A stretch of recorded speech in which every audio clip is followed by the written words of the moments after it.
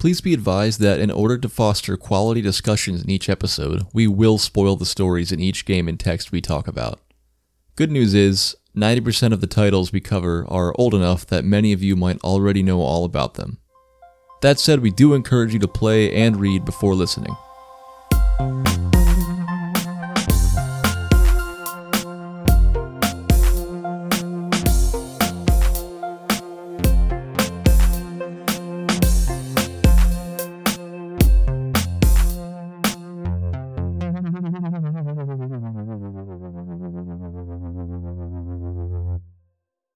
Do you ever worry the moon is just going to crash into the earth and destroy the whole world? Every day of my life. That's my biggest fear. Really? No. Oh. Well, I had a nightmare. You had a nightmare? You're living in a Majora's Mask world? I had a nightmare that my wife and I went on vacation somewhere in this little town, and we talked to an old man, and he pointed up in the sky and told us to look at the moon. And we're like, wow, that's beautiful. And we watched it, and I was like, hey, that's getting closer, isn't it? And then eventually it was very, very close, and the old man was a little less calm, and it was getting a little alarming. So I yeah, I would imagine. I ran into this house, grabbed my phone, and I looked at the weather to see if the moon was going to crash into the earth. Turns out on the Weather Channel, the app will tell you the moon's going to explode the earth. Before I got that far, the moon crashed into the earth. So it was coming with some heat. And it was the wildest thing. It was like the most horrifying nightmare I ever had.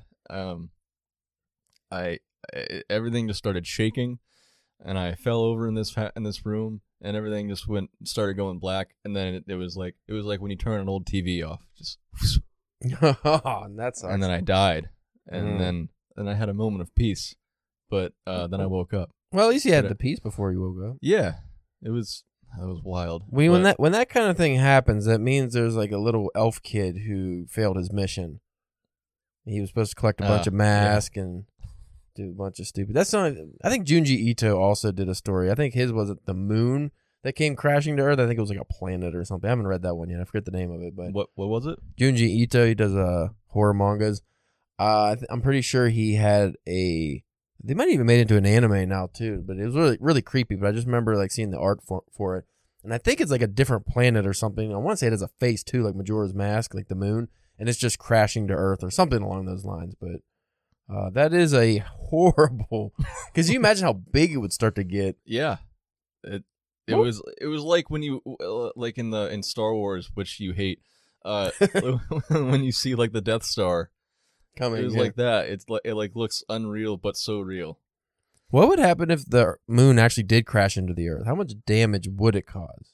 Yeah, how much would burn up? Because it's not.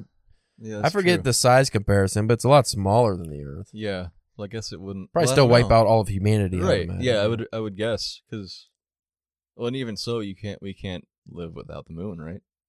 I mean, we could live. It just the tides would be non-existent, and don't we need that? Or there would be no reflection from the moon, which reflects on. I don't know. There's a lot of things that would change, but I guess we're not scientists. Not even close. No, astronomers or. I don't think anybody needs the moon. We just like the moon. Yeah. Because we're told to like the moon because it's been in existence for our whole entire existence. Well, the moon didn't, in fact, crash into the Earth in real life, but I think we both were wishing it was about a quarter of the way through this book that we read. Bryce, I'm going to say something that's going to challenge your perception on Ray Bradbury's Something Wicked This Way Comes. Okay.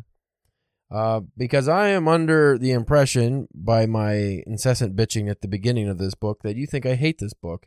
And this turned out to be one of my all-time favorite books. So I am not in your camp anymore. Really?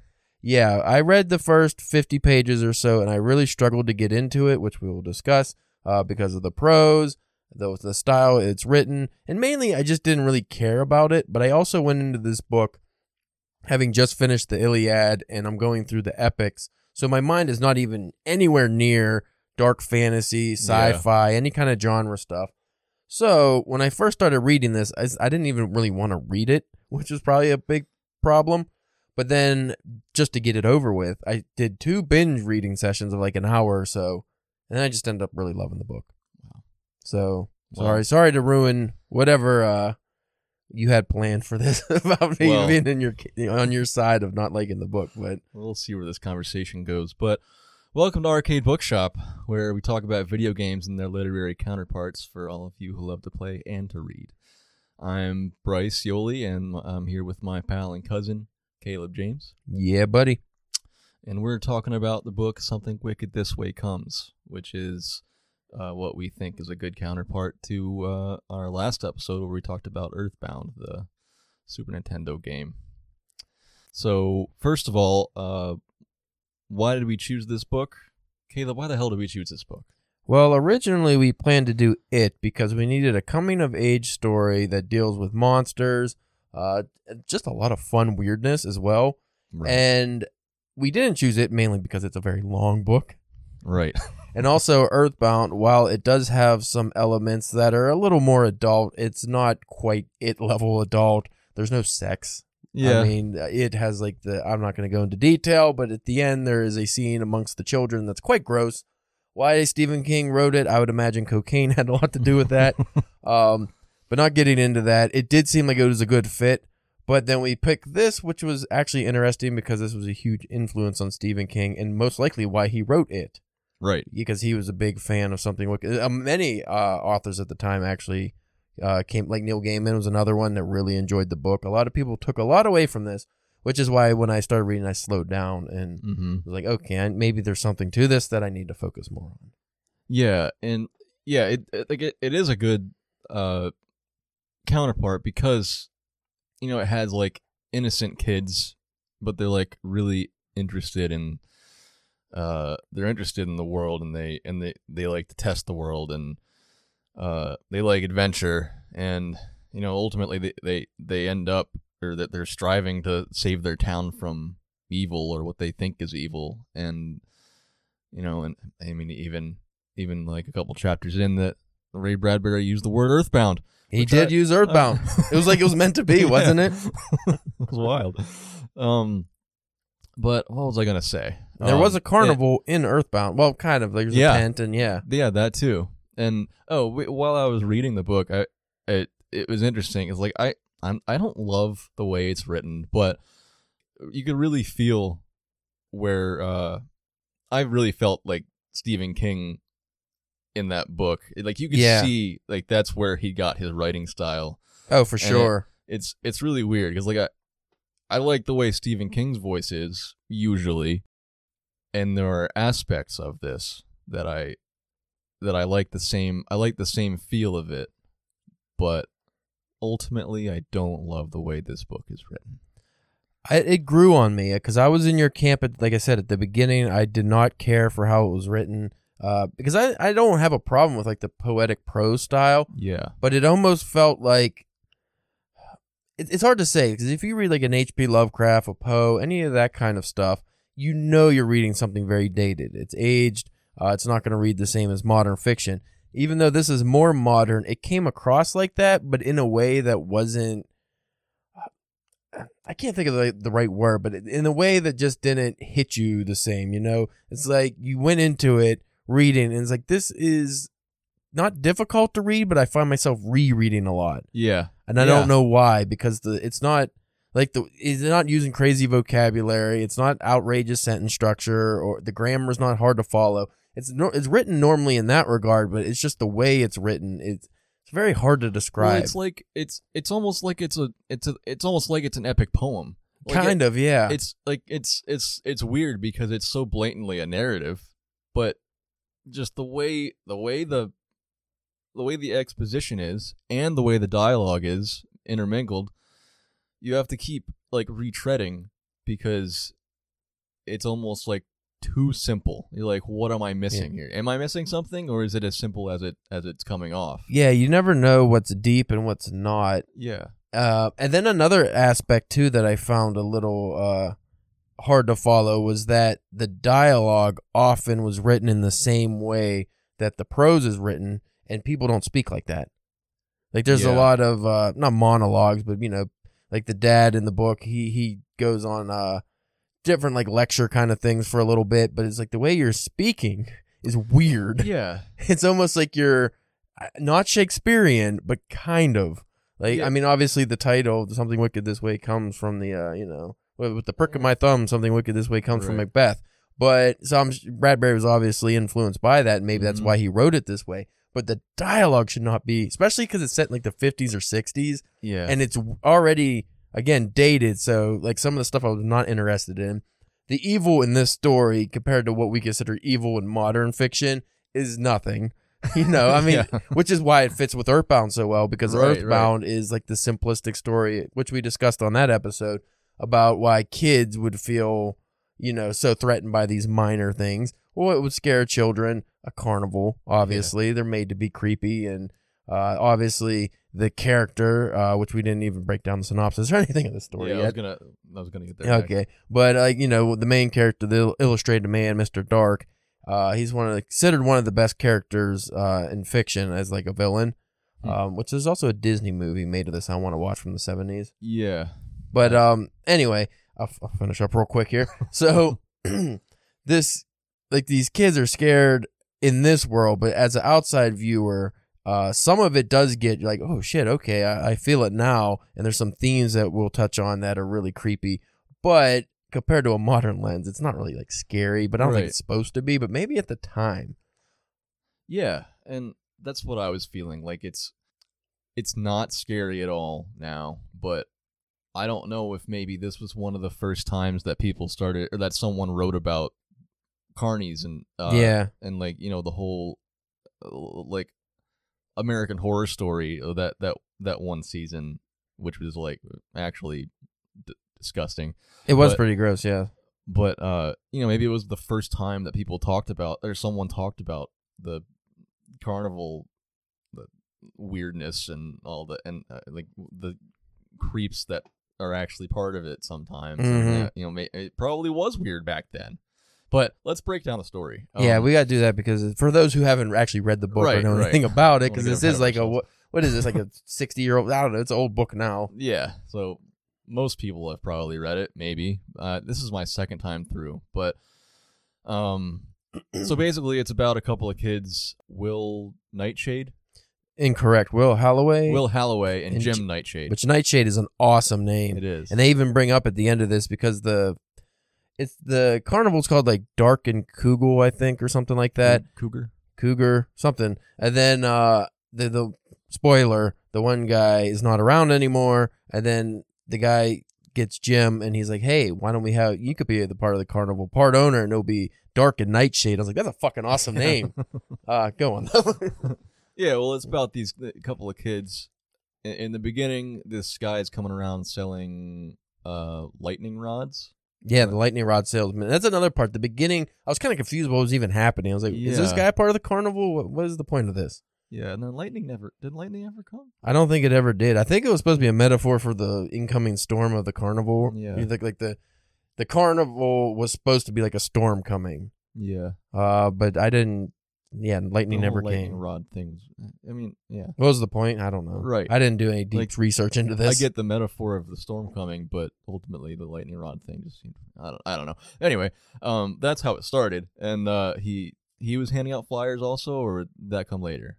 I do not remember. Anyway, this carnival is coming to town, and the strange thing is that it's coming on this train at 3 a.m, and it has like a supernatural feel, and nobody really understands why, but they feel it. And if I understood it correctly, when the train comes in and they're unloading it, the tents go up themselves. That's what it seemed like, and then at the end of the book, I think they go down by themselves. Right. So basically, which again, if you take from it, remember in it, Pennywise, the dancing clown, he's actually like an entity from outer space or whatever, but he only comes every 30 years or something. Yeah, I was gonna get there. That's the same with the carnival. It only comes every certain amount of years. Let's sum this up really briefly. This carnival comes to town. There's evil stuff going on. They're trying to get the kids involved in it. They don't want to be involved, or one of them does and one of them doesn't. And there's this whole like temptation thing going on. and they want to save the town from evil and And the save motivation family. behind the carnival is, it seems that it's these people who are stuck in basically October. Like they're Yeah. what are they called? The autumn people. Yeah. While we all live, winter, summer, fall, like we live all the seasons. These people are only in existence for the October, which I guess is all year round for them. I don't know, but these people, I guess they just need more people for the carnival because they keep turning people into these freaks, which is kind of, that's cool. Yeah. So they turn the people into the freaks.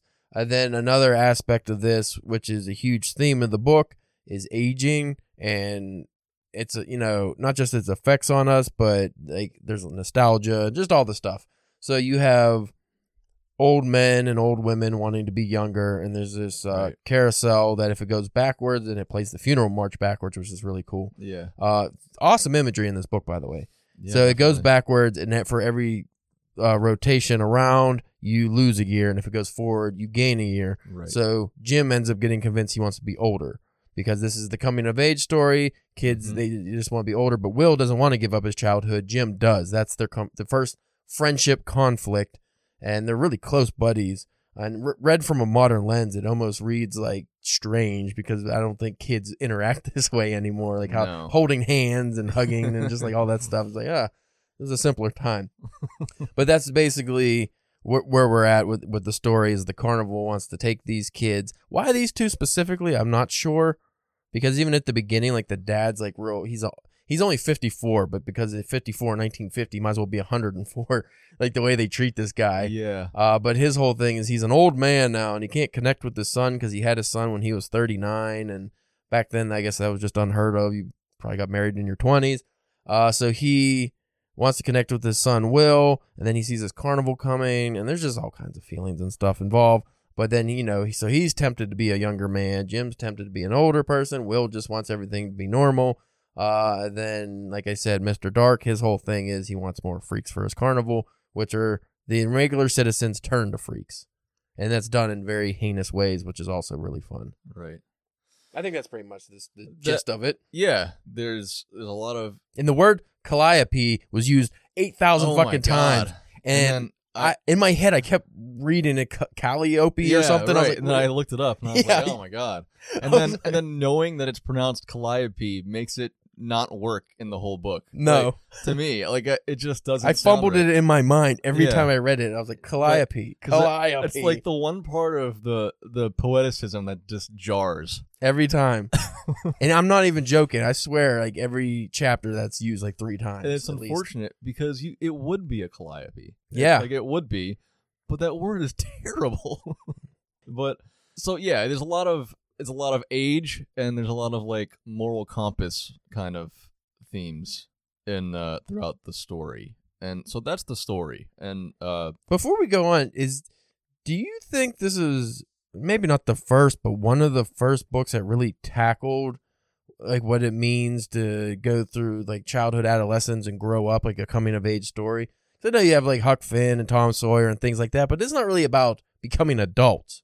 mm-hmm. Like there's a lot of work I've read, pre this book, but I can't remember an actual coming of age story where it's children who the main theme of the book is them getting older and facing their fears, such as Earthbound.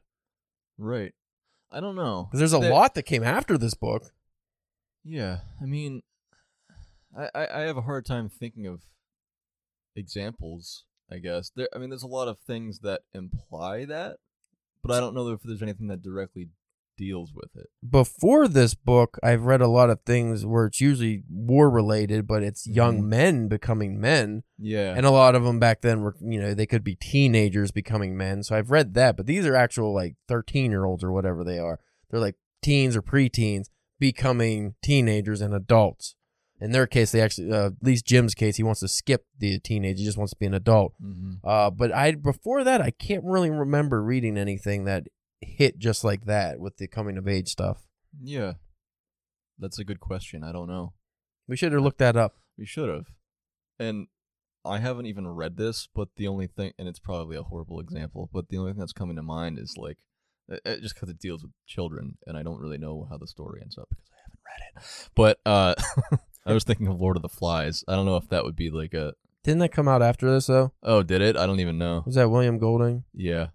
I want to say that was after this, because this was written, I keep saying it, because also my edition has, I don't know if yours does, the whole influence of making this book was Gene Kelly.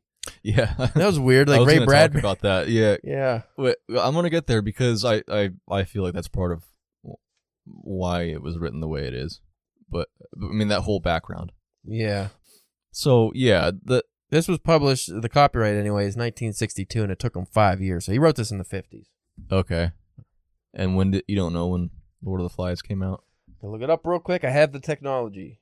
I want to say Okay. that was 70s or 80s, I think. I remember reading that in middle school, which seems like a horrible thing. The kid, Piggy, they hit, the one they called him Piggy, like, fuck you. And then, like, they hit him in the head with a rock. Not even a rock, a boulder. We watched the movie. I was like, this is terrible. I'm a child. I shouldn't be watching this. They stabbed a kid with a spear. Oh, my God. It was you never saw that? Oh, No, violence. I don't know anything about. I mean, I know about it. I know of it. Even the name Lord of the Flies, like, it just makes you think of rot, death. It's terrible. They're just little English kids. Imagine if it was American kids. Yeah, they're little proper people. Yeah, destroying each other. Just immediately goes into this tribalism, and they just murder each other. You're not even teenagers. Like, what are you doing? You haven't even gone through puberty, and you're killing each other. Yeah, I need to read that. I always feel like stupid for not having read that. It's really good if you like that kind of stuff. Yeah. Why do I have no service at my own house? What's happening? We had a giant storm, ladies and gentlemen, day before. Not a giant storm, but all the transformers in Washington blew up. Oh, really? Where I live. Not at my house, thank God, but everywhere else. And then, like, Comcast, who is my awful provider of internet and cable. I don't have cable anymore, but the internet has been down, and it's just been Wi-Fi's been real spotty. Like, on and off. Yeah, I never have internet down here. Yeah, but I usually do, because I do a lot of research in my studio. Yeah. Here, you discuss. I'll look up Lord of the Flies. Okay. Well, I was going to move on to the way the writing is in this book, and it's a little frustrating to me because I like Ray Bradbury so much. I've read the Martian Chronicles. I've read the Illustrated Man. And he's usually such a smooth, easy to read type of writer. Yeah, like a Neil Gaiman type of. I read the October Country, I think. These are all short story collections. Well, I think he calls Martian Chronicles a novel, but it's short stories. It's short stories, but it's different from like contemporary science fiction and fantasy and whatnot. But and it's none of it is like scary, like if it's ever supposed to be.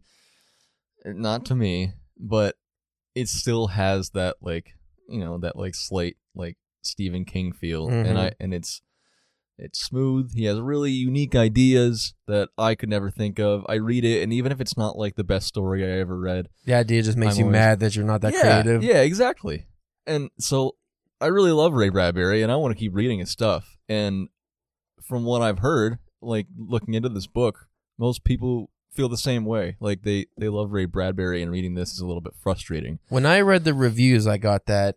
I think what helped me, though, and why I ended up liking it is I went how I read Shakespeare, or like I was saying, I read the Iliad.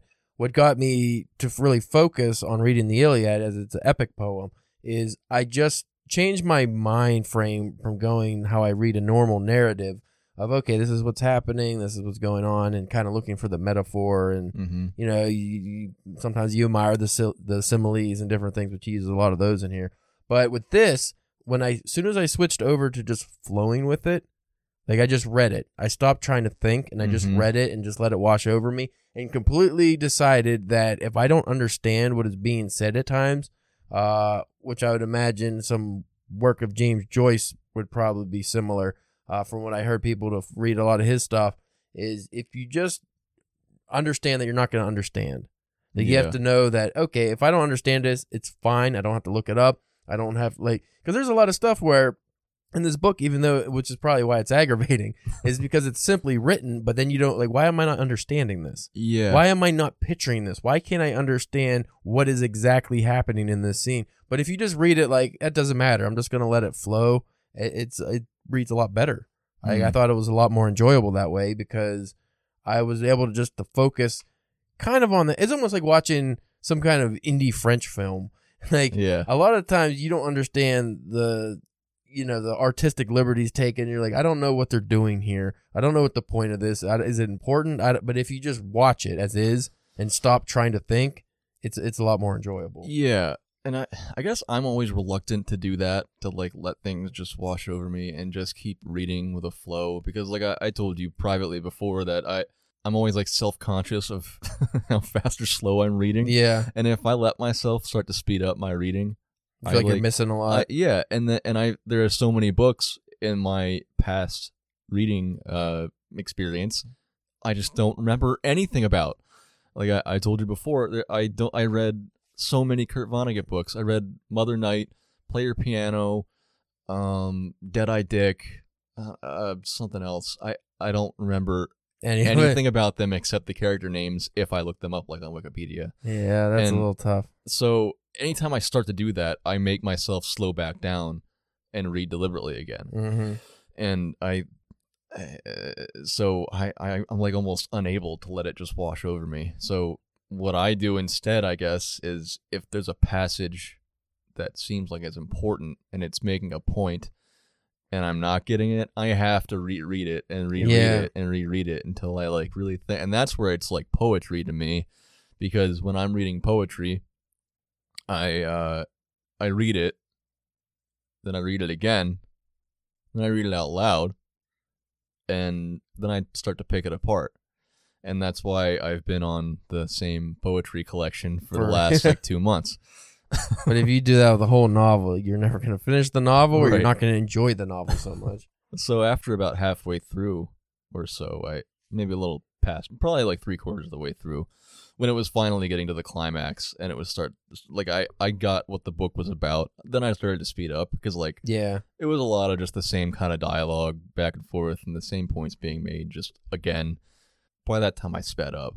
But yeah, I mean, the thing that I can't get past is the dialogue, because It's so unrealistic. it's so, in my opinion, it's like theatrical. It's like a And stage performance. And the kids did not sound like kids, in my No. opinion. They sounded like, they didn't even sound like adults. They sounded like people that don't exist. I didn't think that was very well done. Right. And I'm going to make a point after this, but regardless, my point doesn't make up for this, I think. I cannot stand how everyone said, "Oh, Will. Oh, Jim. Oh, Dad." Everything was very, by the way, Lord of the Flies, 1954. So he could have read it and then immediately wrote this book. Right. I don't know. But, yeah, it was very Leave It to Beaver-esque. Yeah. That's where I said this book reads kind of aged, but not in a way classic literature does. It reads aged as in, oh, I'm watching Leave It to Beaver. I'm watching I'm watching a very specific decade. Right. Like, so you read this like, oh, that was definitely written in the 50s and 60s. Oh, shucks. Like, it's like that kind of stuff. And then where I'm going to go next is back to the Gene Kelly thing, because originally this was a shorter idea that it was going to be turned into a screenplay, right? Yeah, my book actually has the screenplay at the end. Oh, does it? Yeah, and I mean, I've never seen that, but like now that we know it was made into a Disney movie, I'm just thinking like, I don't think he could get past that it was supposed to be a movie or a film. He's still So like it's a novel written with like the sensitivity of being a picture. Now that you mention that, it does read as if the characters would be better understood if you saw their actions. Yeah. Like the way they talk to each other would probably be better understood if you saw their movements and their interaction physically. Yeah. Because a lot of times when you talk to people, a lot is said with the face, the eyes, even your body language, your hand movements, and it doesn't convey very well in the written form. Right.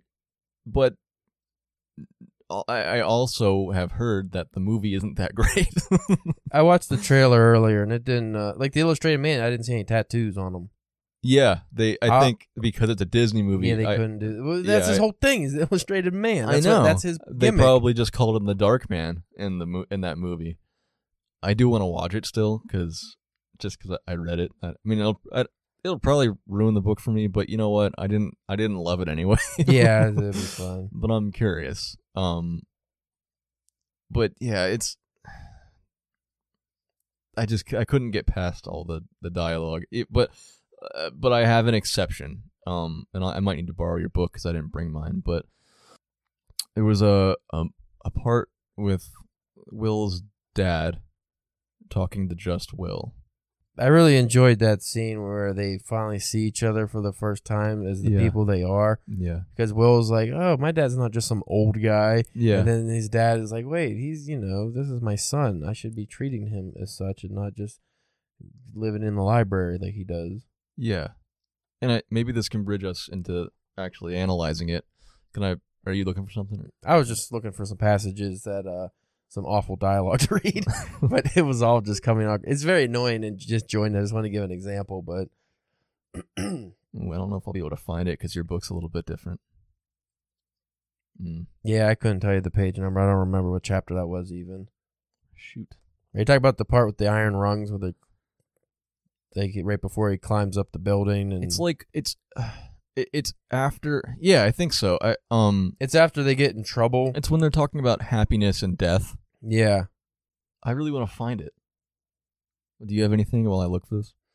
Well, this is one of them books that I recommend everyone read, but might not like. Some people, they don't know what they like until they read it. I'm one of those people. If you told me that I would end up loving this book when I first started reading it, I would have told you were nuts because I did not like it at all. I was bored out of my mind, but I also wasn't in like I said, I wasn't in the right mind frame. Once I switched over to just flowing with the book, it was a lot more enjoyable. Mm-hmm. That's just what made it for you, like just letting yourself. Well, I started to appreciate the language more too because I wasn't dissecting it anymore. Yeah. So I was looking at it more as like how, and I read a lot of this book out loud to myself, and that helped because now, which is a trick I've learned with James Joyce, sometimes the way it's written is very purposeful in how it sounds. So listening to an audiobook of this, audio version of this book might actually be way better because then you catch not just like the poetic lyricism, you catch the rhythm. Yeah. And then that changes because like the dialogue, like I said, I hated the dialogue, but when you read it out loud it'd probably be better if it was actually read like a play, like people reading to each other, reciting the lines to each other. You could understand it better. But when you're just reading it at face value in your head, there's no rhythm and it's just like, this is stilted and weird and sentences shouldn't be formed like this and people don't talk like this. But when you, like you said, with the theater aspect of it, if you look at it from that angle and it's over the top and even the, oh, Will, oh, Jim, oh, Dad, like if it was in like a play or something, you would be fine because it would be over the top and you would understand what you're witnessing. And it actually gives to the whole prose is made to fit with the carnival theme, over the top. This is like a spectacle. So when you're reading it and you have that carnival in your mind as well, you feel like you're a part of something. You're witnessing something. Which is a complaint I saw a lot of people have is you're never deep into the book. You're always an outside observer because of the way it's written. A lot of people didn't like the book because they couldn't sink into it and be in that world. Yeah. But it's not meant to. It's like when you're watching a stage play or in the example of the book, you're at a carnival show and the freaks are coming out and you're watching all this stuff. You're the spectator and you're supposed to be. You're not supposed to be a part of the scene, which is why I think in the end when the dad actually gets on stage with the gun and he's like, which I love that scene. Yeah. And then there's all this stuff that unravels there. That's almost like so ridiculous that it could never, you could never be in that world. Right. All you could do is watch it. I guess that makes me think of how his idea for this. Did you read this? What about his childhood memory with Mr. Electrico? I don't remember. I think I did, but when I finished that book, I was already focusing on the game I had to play, so I didn't read a lot of the after stuff. There's a character who initially is like chasing after the boys, and they end up on the carousel that ages or reverses age, and the things get out of hand and it goes too far forward and the guy just turns into like this desiccated, almost dead. Which I love how he writes that guy being so old too. Yeah. And the descriptions. That what ends up happening is the Dark Man or the Illustrated Man and the carnies or whatever, they put him into this electric chair, and they feed electricity through him to keep him alive as long as possible until they can figure out how to get him better. So the whole idea of that, and I think they start calling him Mr. Electrico from that point forward, and that the whole Mr. Electrico thing came from a childhood experience that Ray Bradbury actually had at a carnival, where this guy was he called himself Mr. Electrico, and I forget the details, but basically he I don't know if he pointed at Ray Bradbury in the crowd, or he talked to him personally outside of the show also, I think at this show he pointed at him and he said something about his future, he told Ray Bradbury as a kid that his soul was the soul of his dead best friend or something. That's weird. And he said something about his future, and from that point forward, I think that set stuck Ray with him. Yeah. So that's where the whole Mr. Electrico thing came from. My point was, maybe it's written like that because it's supposed to be like someone telling someone about their childhood memory. You'll never actually experience this. Yeah. But this is all the way that I felt about it when I experienced it. So you get more emotion than you get strict detail. And Yeah. Yeah, that makes sense. Yeah. So I found the passage I was looking for. It's a little bit long, but I'll read it. So it's Will and his dad talking, and I think it's their first heart-to-heart. And this is after Will and Jim were accused of burglary. Yeah. And then they had to talk to the cops. The lady's not going to press charges. They take Jim home, and then that's the first time the dad realizes these kids have these iron rungs they hook to they nailed to the house so they can sneak out at night. And then he realizes, oh shit, me and the boy shared a lot, because he used to do the same things the kids did. They'd sneak out and stuff. So he finally gets to realize that they're share more in common than than he initially thought. Mm-hmm. So he says, "It's Dad," said Will, his voice very faint. "Are you a good person?" "To you and your mother, yes, I try, but no man's a hero to himself. I've lived with me a lifetime, Will. I know everything worth knowing about myself." And adding it all up, the sum, as they come and go, and I mostly sit very still and tight. Yes, I'm all right. Then Dad asked Will, "Why aren't you happy?" "The front lawn at, let's see, 1:30 in the morning is no place to start a philosophical. I just wanted to know, is all." There was a long moment of silence. Dad sighed. Dad took his arm, walked him over, and sat him down on the porch steps, relit his pipe. Puffing, he said, "All right. Your mother's asleep. She doesn't know we're out here with our tomcat talk. We can go on. Now look, since when did you think being good meant being happy?" "Since always." "Since now, learn otherwise. Sometimes the man who looks happiest in town with the biggest smile is the one carrying the biggest load of sin. There are smiles and smiles. Learn to tell the dark variety from the light. The seal barker, the laugh shouter, half the time he's covering up. He's had his fun and he's guilty. And men do love sin, Will. Oh, how they love it. Never doubt, in all shapes, sizes, colors, and smells. Time comes when troughs, not tables, suit our appetites. Hear a man too loudly praising others, and look to wonder if he didn't just get up from the sty. On the other hand, that unhappy, pale, put-upon man walking by, who looks all guilt and sin, why, often that's your good man with a capital G, Will. For being good is a fearful occupation. Men strain at it, and sometimes break in two. I've known a few. You work twice as hard to be a farmer as to be his hog. I suppose it's thinking about trying to be good makes the crack run up the wall one night. A man with high standards, too. The least hair falls on him sometimes wilts his spine. He can't let himself alone. Won't shift himself off the hook if he falls just a breath from grace." And it goes on about that. And eventually it says something interesting about death, too. Anyway, this was the first...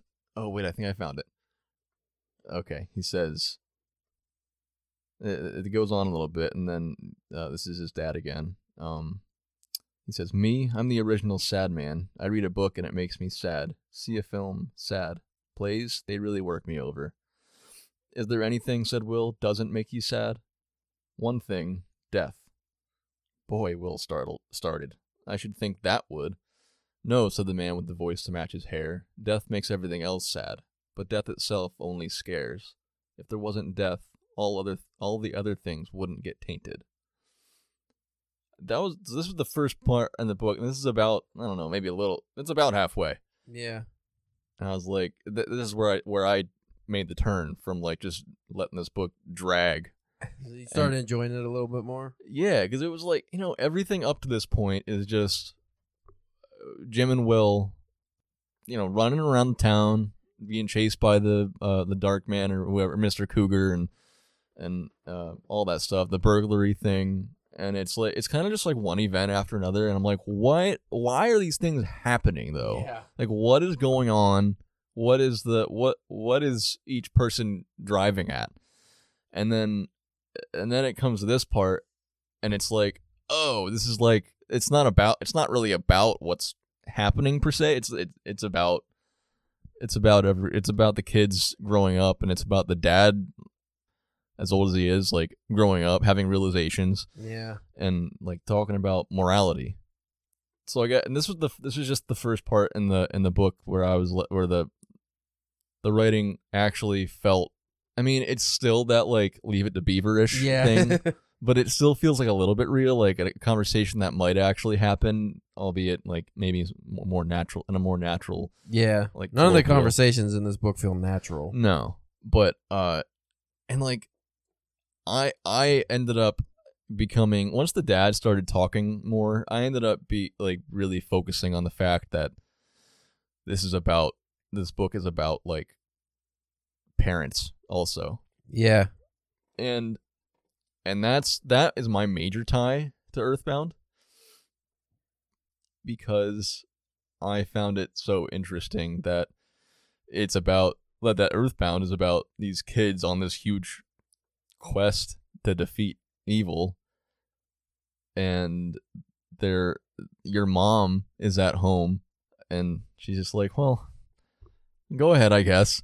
I'll be here, I don't know, doing the laundry, whatever she's doing. Well, both the book and Earthbound show that despite the fact that these kids' world has just become so exponentially huge, it's still very small because they're children. Yeah. So in Earthbound, they're, fighting galactic monsters and doing all this stuff, but it's still about his little hometown, is just what he knows. Yeah. And the same with the book, like these kids, even though there's this carnival and all this evil that's come about, it's still just about like you said, the mom, the dad, just their little lives. I think they could see beyond their lives, but they can't live beyond their lives. They don't understand the world outside of what they already know. Right. And it shows what like the confusion that comes from what parents choose to be. And I was preoccupied in Earthbound with the fact that your dad is just a voice that gives you money. Yeah. and it made me think, like, it made me connect that with Jim, because his dad was either dead or gone. He wasn't in the picture. Right. So it was just his mom, and it seemed like his mom wasn't very present either, I think. Well, what I understood is his mom was very overbearing because the dad was gone and it's all she had left. Well, maybe I'm confusing something. Yeah, and then Jim rejects that because he's a kid, so that's why he's always escaping, going on adventures, putting himself in danger, all this stuff. So the mom, just like in Earthbound, is not completely absent. She does show up here and there, but because Jim is off doing all this stuff, she's, you never really see her. Same with Earthbound. Ness is out there on these big adventures, and he still misses his mom from time to time, and you can go back and visit her, but she's never out in the world with him.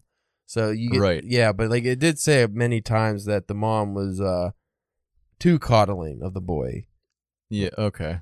Almost to the point where if he got in trouble, it's the end of the world, but it's almost like, how like helicopter parents is like, well, not my son, like one of those things. Like he's still a good boy. Even if he killed somebody, he's still a good boy. Like she's never going to leave his side.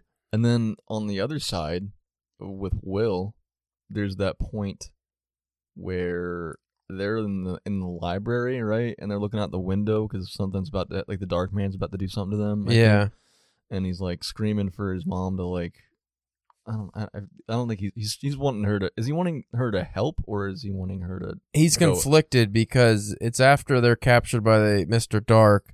The dad, he had his hand broken. He's incapacitated, which apparently he's 100 years old in that scene. It's like, you're 54, dude. You could throw a punch. But anyway, like he's too old to help, really.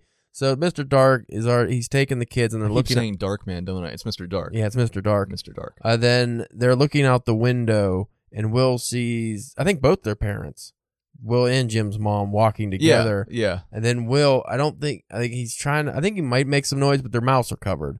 And this guy has like a vice-like grip, so like only muffled screams come out. But then the mom does notice, kind of like, she looks at the building, looks at the windows, and Will's thinking to himself, it's like, oh, save us, please. But then he's so conflicted. He's like, no, I don't want mom to get hurt. Yeah. So it's like this back and forth in his own head where it's written in a very hard to follow way, because he wants the mom to go. He doesn't want her to save him, but he desperately wants her to save him. Yeah. So, and a lot of that, this book has a lot of that, where it's these dual ideas in the same sentences. Yeah. And it's confusing as fuck. Like, I don't know why he chose to write it like that, but there's just a lot of, like, Jim, I think another one, and I think Will had one too, where it's like about the confliction of going on the carousel and getting old or staying your age. And then the dad has it too, because like Mr. Dark, that one's done a little better.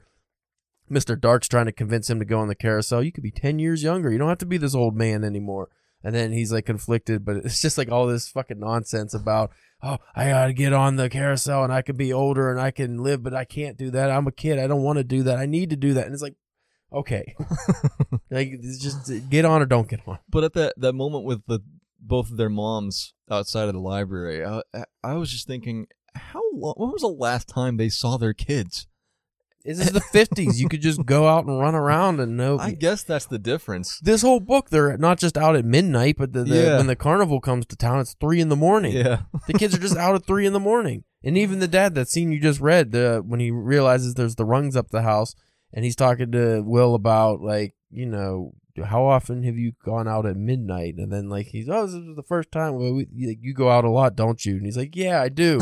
And then he's like, well, it's okay, because I used to do that too. Yeah. But we're looking at this from a modern lens. What's the worst that's going to happen to you if you're running around town? Because they run around graveyards and just everywhere, running amok at midnight. Yeah. And it's fine in 1950s when nothing's open, nobody's out, there's no problems. Right. Probably even bars weren't even open then, I don't know. But because this is very Leave It to Beaver town. But if you look at a modern lens, it's like, no, you're going to die immediately, kid.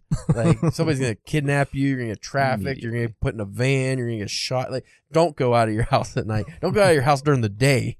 Like, you can't even have kids play in the yard by themselves unattended now. But back then, you know, we didn't lock doors. Right. And I don't know. I just had this obsession with the parents. And even though it's the 50s, I think it still reflects, like, you know, what parenting does, because you see such a difference between Will and Jim, and like, even though Will's dad he feels bad because he's older and he's always out, like, he goes to bed and then he goes out to the library in the middle of the night, so like his dad's half not there, and it's almost like he hasn't talked to his kid until now. That's how it's written. He hasn't. They never had a conversation and don't know each other until that scene you read. Right.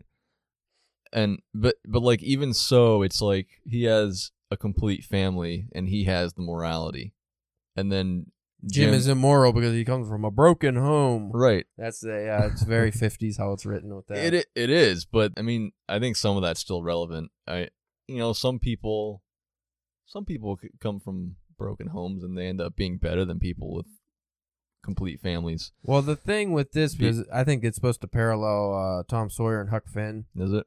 Because Tom Sawyer has, like, the loving family. Huck Finn has the alcoholic dad that's never around, and he's pretty much a bum. But this kind of, like I said, parallels Huck Finn and Tom Sawyer, because Jim, who is this rambunctious, dangerous kid, like, he leaps into danger. He doesn't seem to care about his well-being that much. But his being, I guess, in the 50s was a broken home because he just has a mom. But it's like, it sounds like he's just living in a nice house with a loving mom. That's true. Yeah. Like, there's no reason to be like this. But, Will's the good one because he has both mom and dad. But the dad's not even around anyway. Yeah. He just ignores his wife and kid. Like, it's okay. I mean, back then, I guess that was common. I'm going to go work in the office all night. I'm going to, read the paper and sit on the couch and smoke a cigar and read a book, and then I'm going to go to bed and never talk to my family. And that was fine. But that's a wholesome upbringing, I guess, compared to Jim, who didn't have his dad to be absent. Like, Right. Stupid. But I was like obsessed with it because I haven't mentioned this yet, but my first chapbook of poetry, which will come out next year, it's largely about my experience with my dad, who was there, Yeah. but sort of like distant, or I don't know. He was there. It was just it's my point is just it goes to show like the difference that parenting can make, and especially if you know families that have what you're missing. Yeah. Or friends who've had in their childhood what you've missed. So you get to know that kind of life exists. You just don't have it. Right. Yeah, and there's like an acceptance thing there, and I think, I don't know. I'm probably overanalyzing it because I relate to that aspect, but I guess I just see that in like Jim, because he's like, he ends up getting turned into like they both get like turned into zombies almost. Like they're like under wax figures almost. Yeah, they're under the control of Mr. Dark, and they have to do whatever he says. And Will gets broken out of it by his dad calling him, and Jim has a really hard time coming out of it. But even after they first had the experience with the carousel and stuff, Jim's just like a big fucking idiot for most of the book. Yeah, like he was fine at the piss you beginning, but then he's just like, I don't know, he's just stupid. He's like, you like prefer him in the beginning, and then he's like, just stop it. Well, this book also got me thinking about, which I don't know, Bradbury went too far into thinking when he wrote this, because he mentions how, like, say you're a 54-year-old man and then you decide you're going to go back to being 20. Yeah. Or a kid or whatever. Now you're going to be alienated from your friends. They're not going to talk to you anymore because they won't have anything to relate to you. But since you still have your adult brain, you can't relate to the people of that age either. Right. But then I was thinking, well, I mean, if you physically grow younger, your brain's going to go back to reverting before it's fully formed. So I don't know how well that works. And then, like, he brought up the kids, which is a better point. So say Jim does decide he goes from 13 to 22. You're still a 13-year-old in your brain. Like, what? You're not going to understand. You skipped all of your adolescence pretty much. Like, you're growing up. So you're not going to understand how anything works. You're going to have to get a job, and it's going to be terrible. But obviously a kid's not going to think about that. He just wants to be bigger. Right. Which that used to be like a major theme in fiction all the way up till the 90s. You think of like what was that, Tom Hanks movie in the 80s, Big?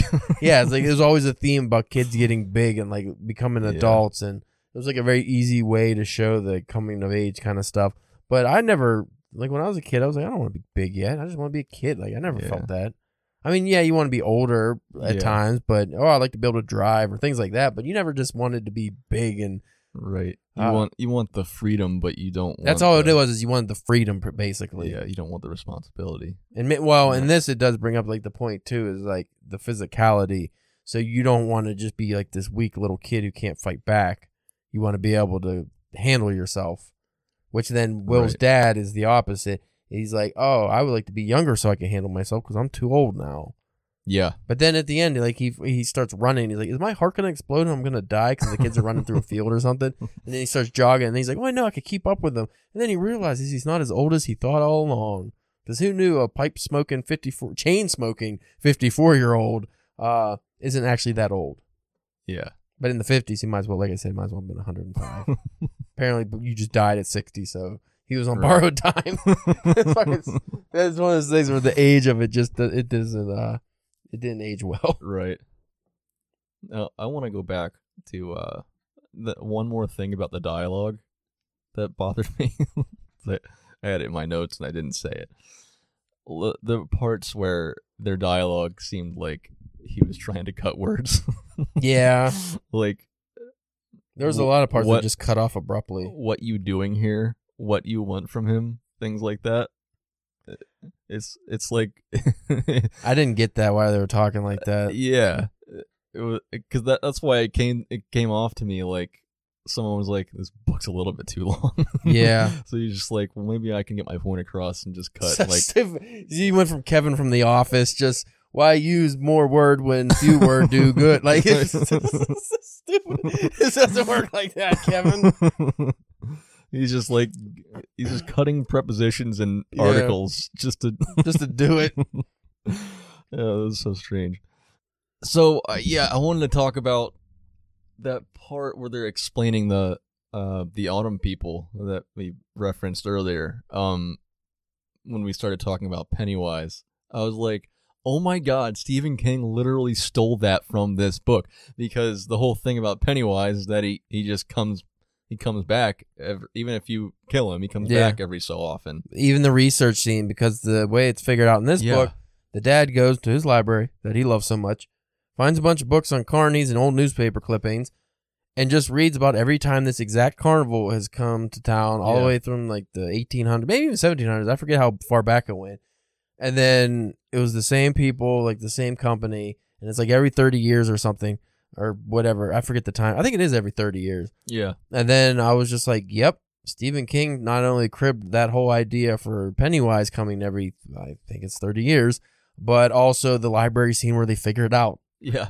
I mean, I'm only going by the movie. I haven't read the book, but I think the book's the same. Like, they go to the library and they figure it out that Pennywise. But it's like, you just stole that. Yeah, it's like straight just cut and paste almost. Jacked it.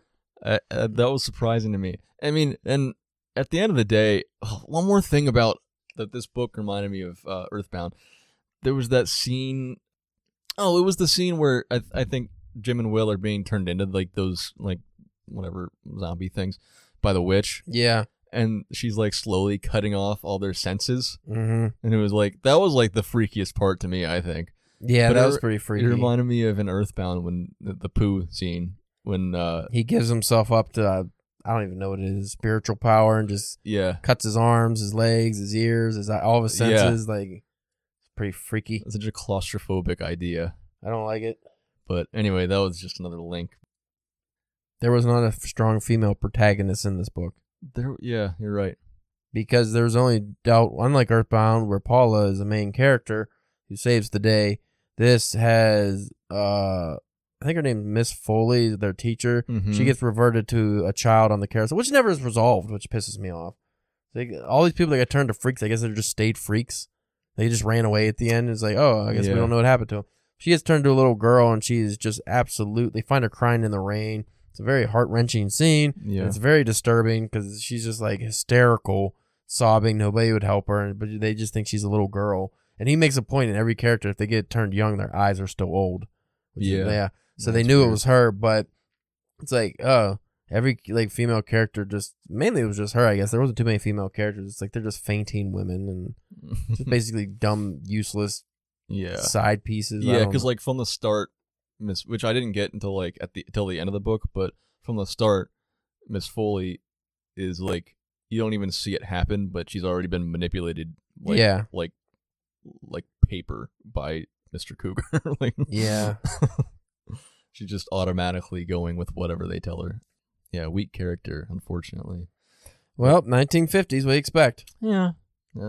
So I guess my main feel about this book is that it has so much going for it that gets disappointed by the way it feels, by the dialogue and the way, like how we talked about earlier, how it's like you can't get inside it. Mm-hmm.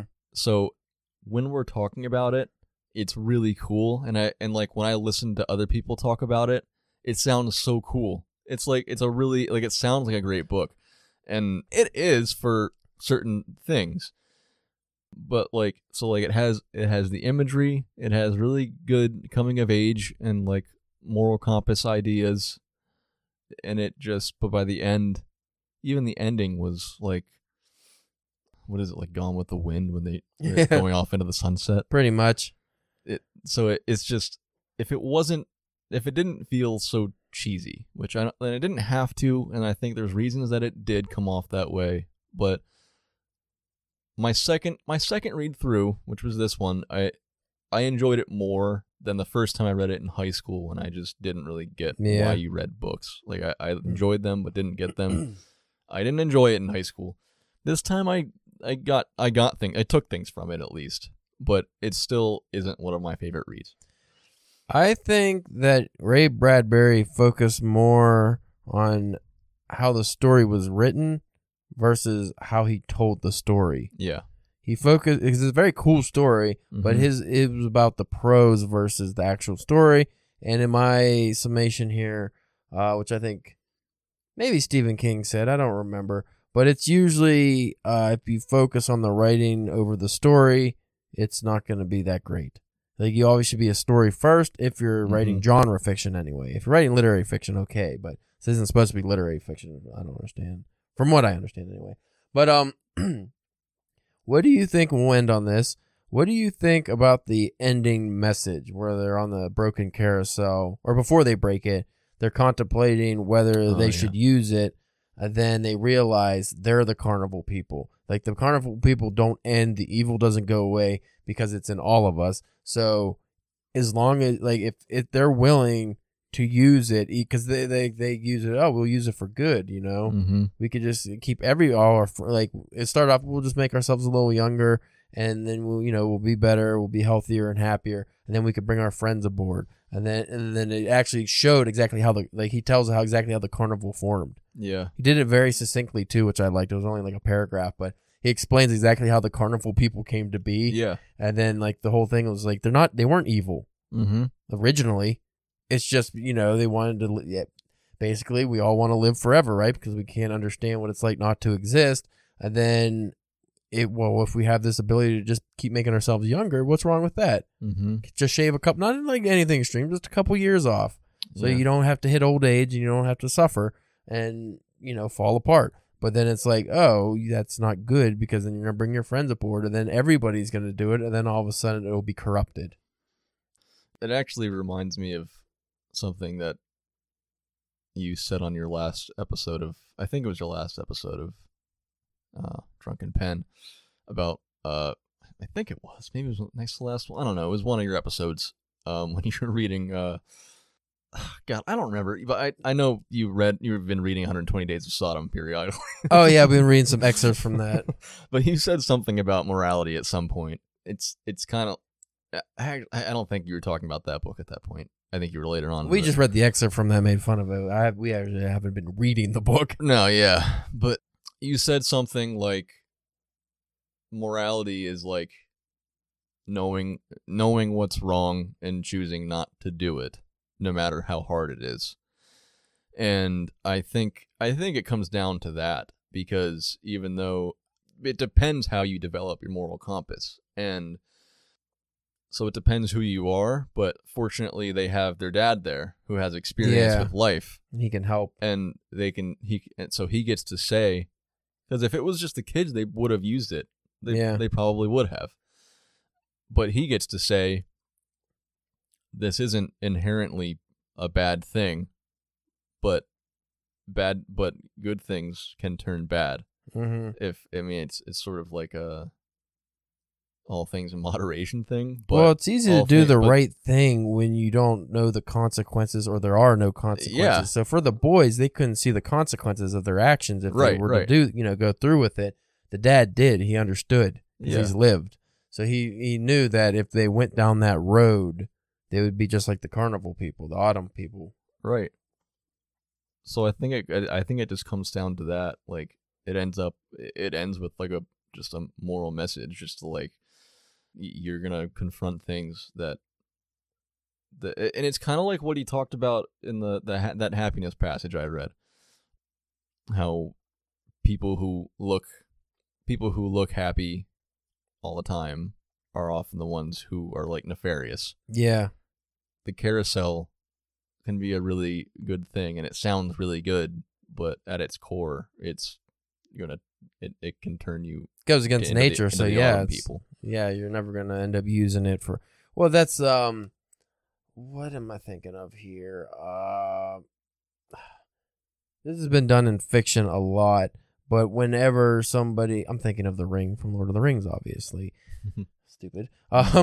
in Lord of the Rings, you get the ring, and if you're a good person, you think you can wield that for the greater good of humanity. Mm-hmm. But it's a corrupted thing to Right. begin with. You Right. never can. So all it'll do is corrupt you. Yeah. So no matter how good your intentions are, if it goes against nature, it's never going to work.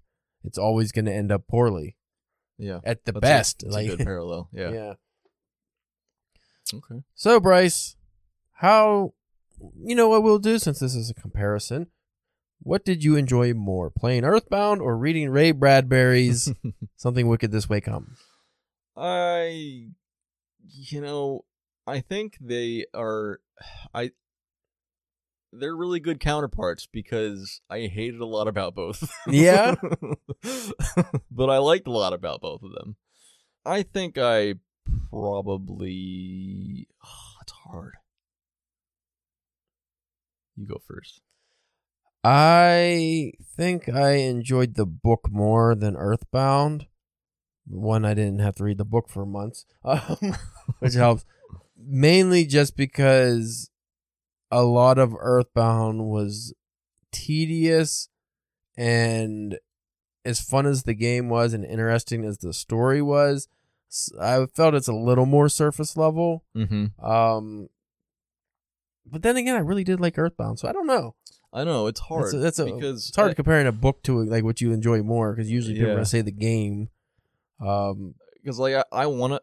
My first instinct was to say the game but I think because it was like my first game back into video games after not playing for such a long time, so it just felt good, even though it was ridiculous and absurd and hard at times, and I didn't feel like learning it myself. But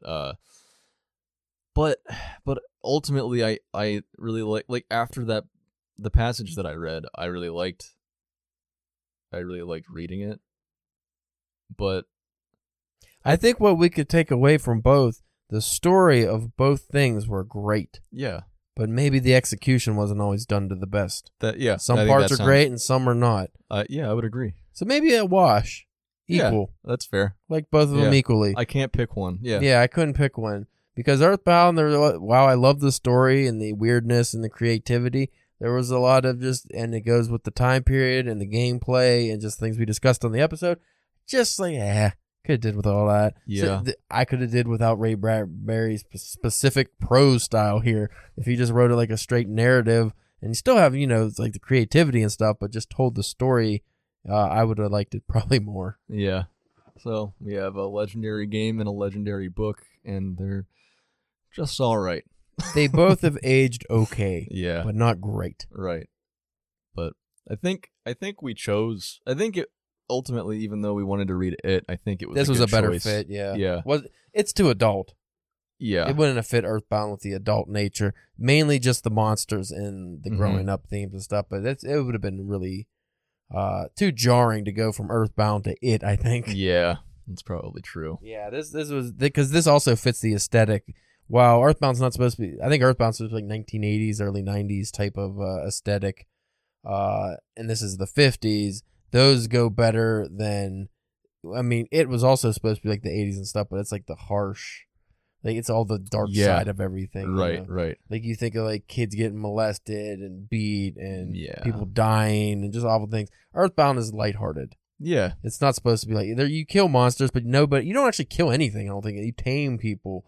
Right. Like hurt. If you hurt somebody in Earthbound, that's like a major event, because it's like, like when in what is it, Magic Can't, Ness is like when he talks to his other selves and stuff, and he talks to some of his villains, and he's like, oh, you hurt me that day, and it still hurts, and you're like, oh fuck. Yeah. Like even though it's a bad guy you defeat, you feel bad. Yeah. And this book's a little more harsh with that because it's supposed to be a little more realistic, but even so, other than like the old guy and stuff, not too many people really like die or anything. All right. So, takeaway, I enjoyed both.